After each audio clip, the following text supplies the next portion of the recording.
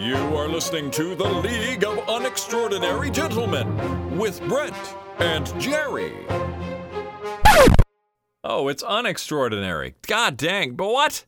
Of course, it makes sense now. Thought it was a little braggy at first, but now I read it correctly and it's unextraordinary.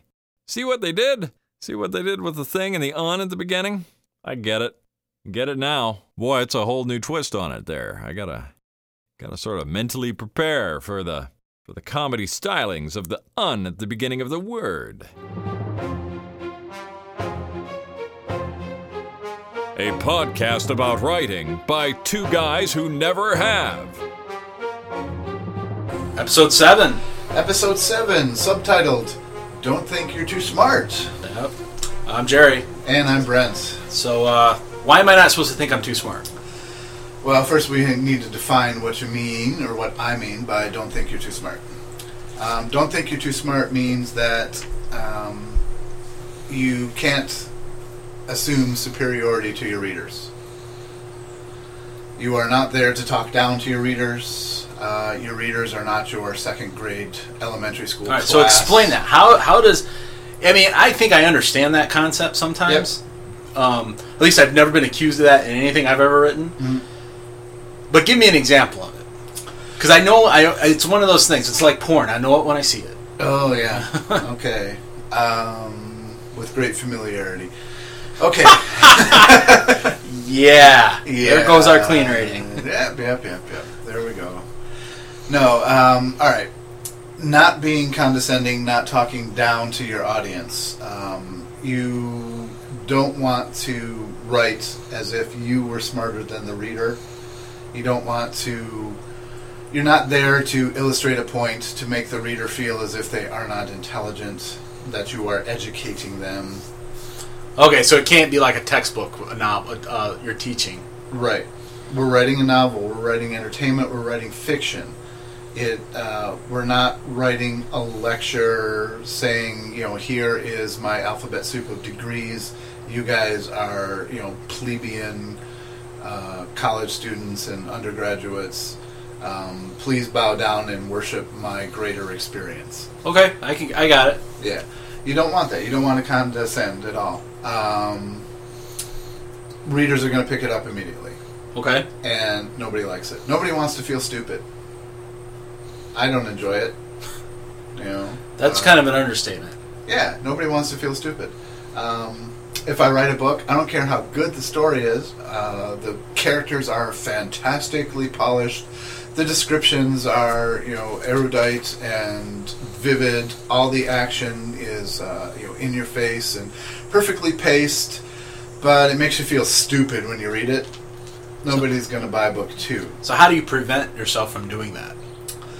What's this, I guess we didn't mention the author, 38 Most Common Fiction Writing Mistakes by Jack Bickham. And how does he say you need to avoid that mistake? Alright, so don't consider yourself too smart was his point number 2. So we're going to assume, I never really did, do otherwise, but we're going to assume that when he ranks them, 1 through 38, that they're not totally random.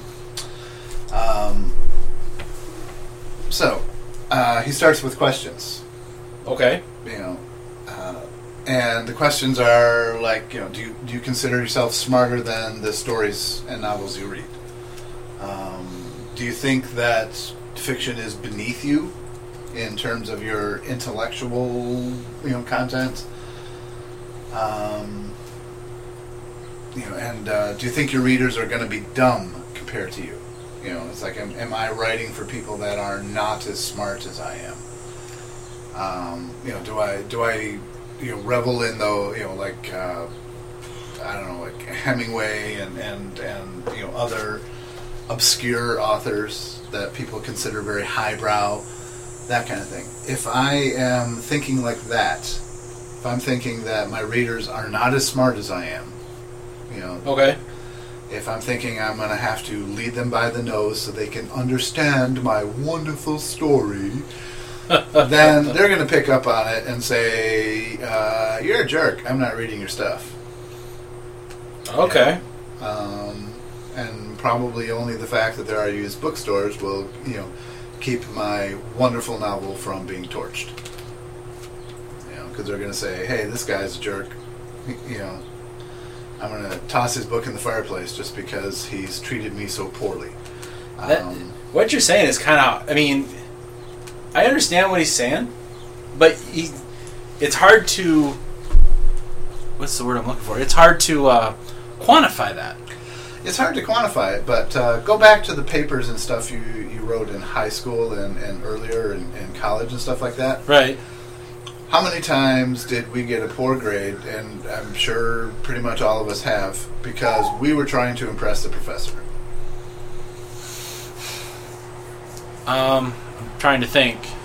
I don't think I ever got downgraded for that. No? I think what I always... The professor wasn't that bright. And he fell for it. No, well, I had a sort of eclectic progress through college. Okay. I got dropped out of the political science. My degree at first was political science. I got kicked out. I got basically flunked out because I disagreed with a professor. Yeah. And he made sure I failed a critical course. Then I moved on to history, which was always very easy for me. That's my first love, was history. So, and then I also got a military science degree out of that too, which really didn't require much writing. Right. It wasn't.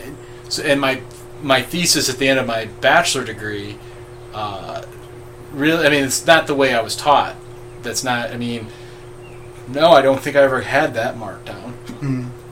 I always got marked down for not fulfilling my thoughts. You know, the poor drafting process. Right. What about in like high school earlier? If you recall those, recall any of that? No, I really don't. Yeah. I might have. You know, Okay. for argument's sake, let's say I had, because it'd be sounding arrogant if I said I never got marked down for that. Well, it just means you don't remember it. Right. If you were, I remember very often actually getting papers marked back saying things like don't be arrogant. It's like, don't assume that you're the expert. Right. Okay. Right. Okay. Yeah. I mean, our writing is there to entertain. It's Right. not there to impress. The goal of the novel should not be to convince all the readers that you are this wonderful author because you're so much smarter than they are. So you don't want to use little tricks and pull them off that make the reader feel stupid. Right. You know, you don't want to talk down to your reader. You've got kids. Yes. Too. And I work with kids. So, ever tried talking down to them, being condescending? No. Okay. Why not? Because I don't think that's the way you should talk to kids. Right, it's not. If you talk to them, I don't want to say as adults, but if you treat them the way they should, you feel the way a person in general should be treated, they'll grow up to be like that. Exactly. There's a good answer. If you talk down to them, if you pretend that you are, if every word that comes out of your mouth, every sentence that you complete, reinforces the assumption that they are inferior to you, they're not going to listen to what you're saying. Right. Yep. And that's the same way. If you treat the kid as just a small person, maybe you need to change your vocabulary or explain things more thoroughly than you would if you were talking to a 27-year-old instead of a 7-year-old. But you don't assume that they don't get it because they're 7 and that you're older and you understand things better. You treat them as you would any other person. And that's the way we need to treat our readers. We need to treat the readers as equals or even superiors. Very interesting. Yeah, we don't want to talk down to them because, I don't want to read a book that talks down to me. Right. I have a high opinion of my own intelligence. I don't want anybody to tell me I'm stupid. I don't want people to treat me like I'm stupid. So I'm not going to read a book that way. So how else does he have to say about not be full of yourself? Yeah, not pretending that you're too smart. Right. Don't consider yourself too smart. So he puts it down into a lot of very bold statements at the very end here. Never write down to your readers. Never write down to your readers. All right, so that's all that part is making sure you're not being condescending. You're treating your readers as if they have a part in the story. That there was always a phrase that I learned in creative writing classes was letting your what it amounted to was when you wrote a scene, let your reader's imagination fill in the gaps. Right. Don't try to describe every detail. Let them be a part of the story as well. Right. Don't show them the story saying, well, you're not really good enough to participate, so I'll show you all the things. All the things you need to know about it. So not talking down to your readers. Don't write down to your readers. The other thing you don't want to do is don't sneer at work that's published. Don't sit there and say oh well this is lowbrow. These authors aren't very good. I'm better. Those authors may not be very good, but guess what? They're selling. They're selling. Right, and that kind of goes back to what I've talked about periodically through here is I read some of these books and some of these authors, and it's like this breaks every rule I was ever taught. Mm-hmm. Everything I tried to do. Yep. And I'm like, how did this thing get published? And I'm not. I also have to remember, when Rowling finished the Harry Potter series, and throughout the career she had or has, she was criticized pretty heavily. Mm-hmm. But for me, criticizing a well-known published author is not criticizing their success. I don't take that from them at all.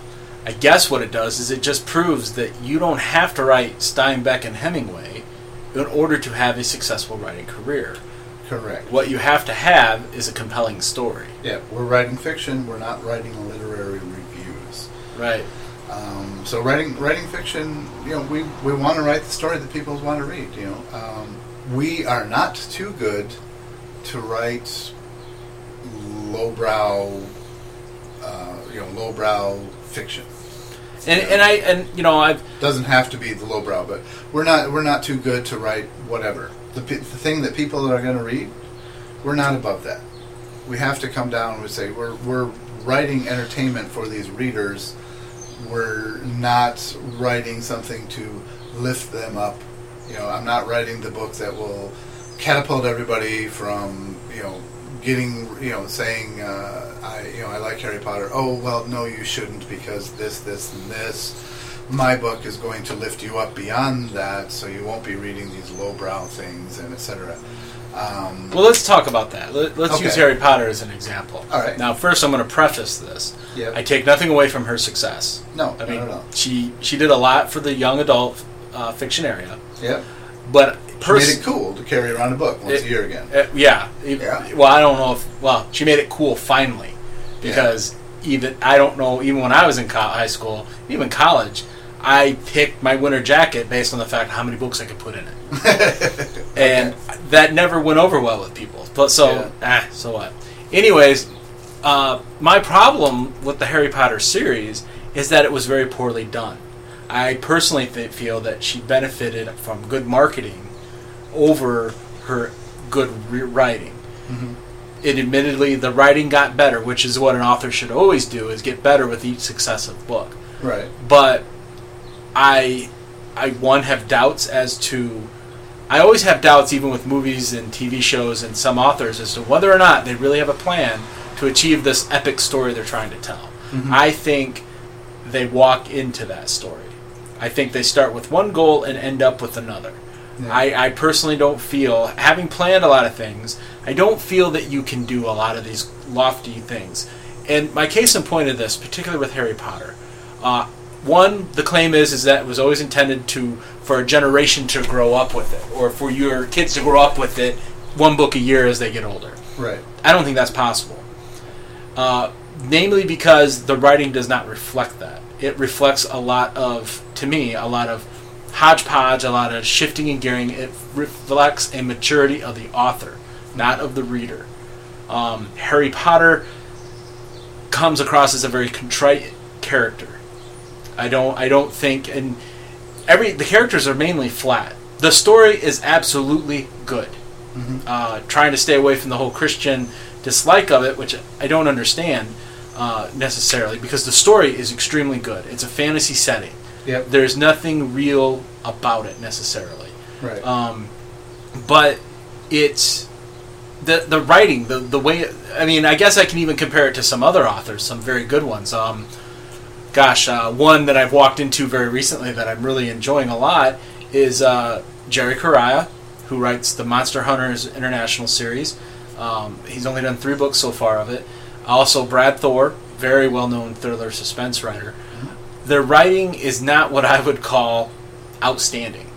The books and the stories are outstanding. Right. And I'm willing to ignore mistakes in the writing process, so to speak, the craftsmanship of it, for the story that's being told. Right. And that's a perfectly good tie-in to our whole point. If we write a terrible story with bad characters that is wonderfully crafted, we're talking down to our readers, in other words. So we're saying, you don't really deserve a story, but here is my wonderfully crafted thing. It's like bringing a 5-star restaurant chef to a barbecue and expecting everybody to enjoy their cold French soup and these subtle things, and here's an application. It's like, dude, I was looking for a burger. Right, and here's a good the Monster Hunter International, the first book Jerry Correia wrote. The character itself has everything going for it. I mean, he's supposed to be a mild-mannered accountant, and he's all suddenly attacked by a werewolf. Okay, you got to believe that, buy into it, because you're reading a book called Monster Hunter International. Right. And all of a sudden, he turns out to be this kick-ass individual that's got 3 black belts in his history. In college, to pay his way through college, used to fight in an underground boxing tournaments, mixed martial arts kind of thing. Yep. And he's also a nationally renowned pistol rifle champion. Okay. Really? Yeah. I mean, seriously? This guy, I mean, I'm supposed to buy that this character actually exists and he just has become an accountant? Yeah. But the reason why I'm willing to suspend that is that I'm reading about freaking werewolves. I'm reading about vampire zombies. I'm reading about a group of individuals take contracts and hunt these creatures for a living. Right. I want that. It's non-stop, back-to-back action. And that's why I picked up that book. Unfortunately, things like Lost, which just lead me on with a bunch of things that get me, okay, I can buy all of this going on, and then all of a sudden turn it on its ear and never really answer any of my questions. Mm-hmm. Good writing. So I guess that's a good one. Let's put Monster MHI and Harry Potter on one end, Lost on the other. Lost, excellent writing, excellent characters, pathetic story. There you go. The other ones, okay characters, okay writing, excellent story. Yep. There you go. So, that's a good example of why not to write down, not to consider yourself too smart. Right. Tying right into that, don't show off. Yeah, so how do you not show off? What do you mean by that? If you have something to say it in the simplest way possible. Oh, well, that would also go back to... Would Lost count as showing off? Lost would definitely count as showing off. Okay. They make things more complicated than they need to be. They were showing off. For the mystery, for this... Yeah. Yep. For the whole mystery aspect. Right. But in practical writing, if, I can write a paragraph-long sentence that uses lots of multi-syllabic words, and, that means lots of words with big syllables in them, because there's that multi-syllabic, there I am, I like that showing word. off. Multi-syllabic. Yes. Never heard of that. Right. So what I'm actually saying is, big words. I can use lots of big words in a big convoluted sentence, and I would be better off using simpler words. I could say, the professor ambulated coquettishly down the promenade. All right. Wow. Yeah, I didn't even get that. Yeah. All right. So, the professor walked down the sidewalk works. If it's like he walked down the sidewalk. It's like what coquettishly, like a chicken in heat. Yeah. All right. There you go. Walk down the sidewalk like a chicken in heat. I don't know what a chicken in heat looks like. Neither do I, but it sounded really cool. Right. Yeah. But I don't even know if chickens go into heat. Probably only matters to another chicken. But that's the kind of. So don't show off. Don't show off. Don't use a bigger word than you necessarily need. Right. And I guess maybe that's why books like MHI and Harry Potter and Brad Thor's books and all this, they aren't showing off. They're talking right at us. Yep. And they're getting right to the point, and they're speaking to everything. Yeah. One of my favorite new authors, newer to me. He's been around for a little while. Scott Westerfeld. He writes in the YA genre. He Leviathan and books like that. Right. The Ugliest, Pretties, and Specials. He uses larger words where they're appropriate. Doesn't use them if he doesn't have to. His writing is one of those examples where he has excellent craftsmanship and good story and good characters. It's all very compelling. I think that he is one of the higher quality authors in the YA genre. I've read quite a bit of other YA literature, and they're good. I especially like the stories. The pacing and the action, I think, is what defines YA as being what it is. But not necessarily the craftsmanship that goes into it. Right. I'm not saying YA literature isn't as good, but that's not its defining characteristic. That's what we call English literature. That's the Hemingway, the Proust, Dickens. Those are the highbrow things, and sometimes I think we consider it highbrow simply because the authors are dead. Right. So they can't.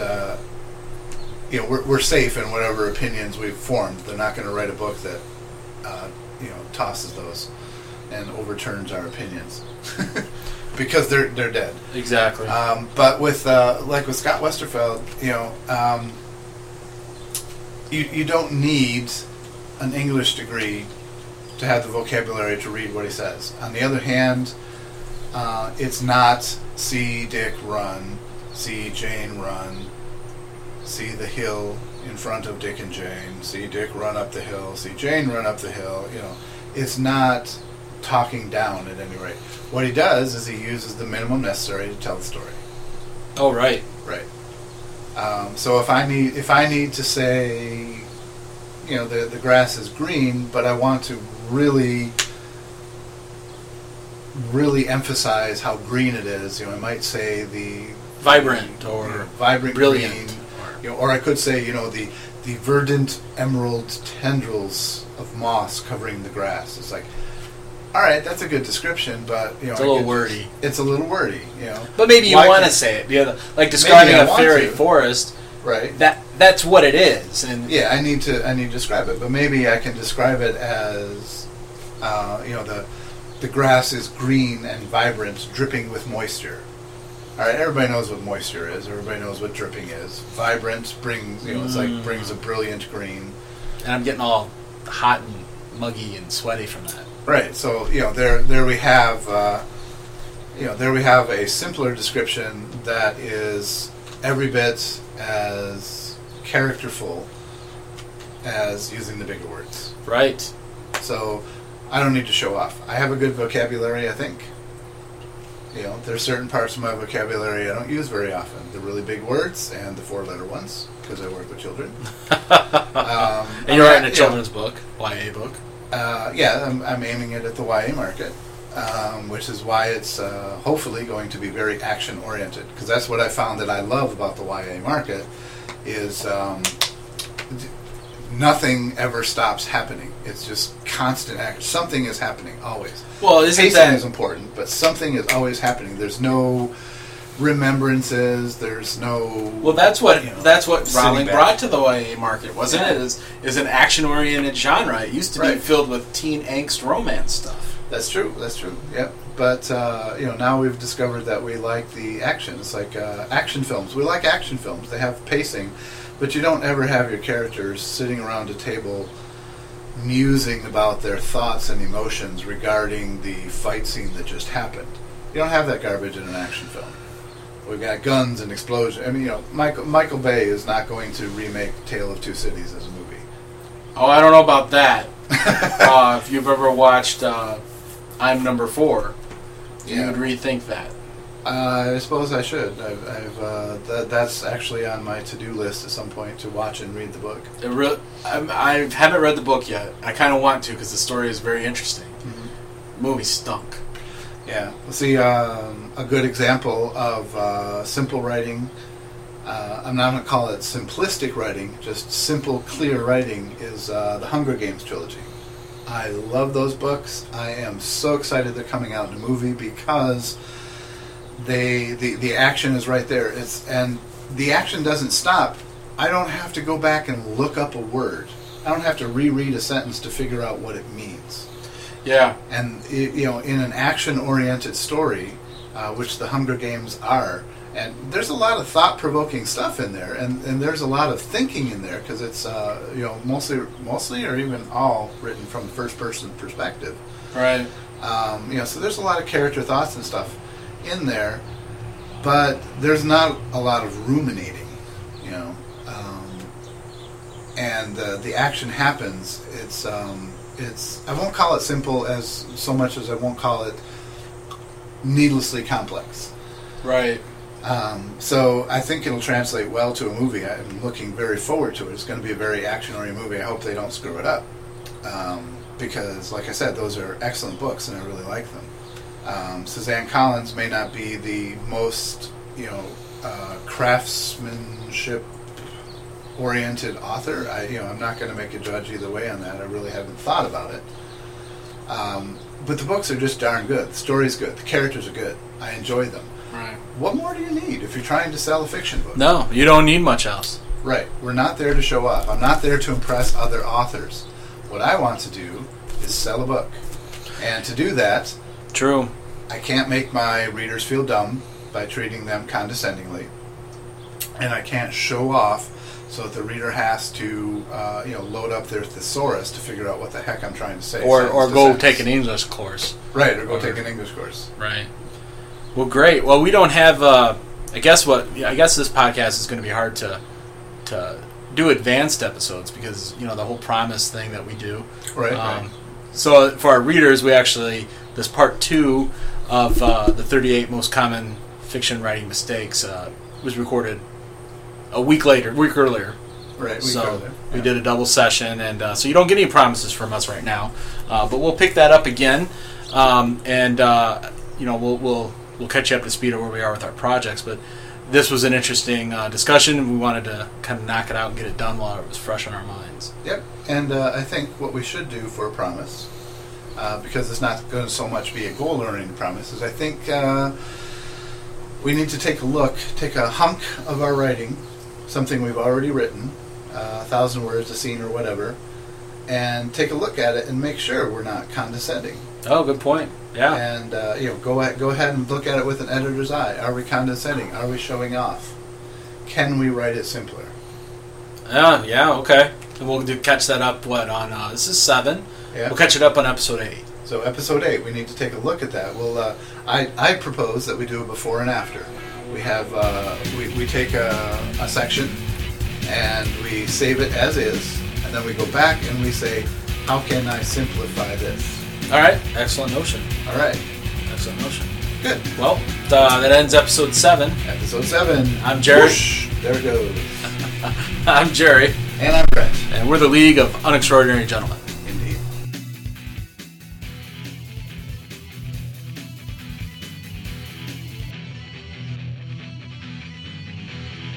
It's like porn. I know it when I see it. With great familiarity. Look at how educated I am. I can use these big words. You're a jerk. I'm not reading your stuff.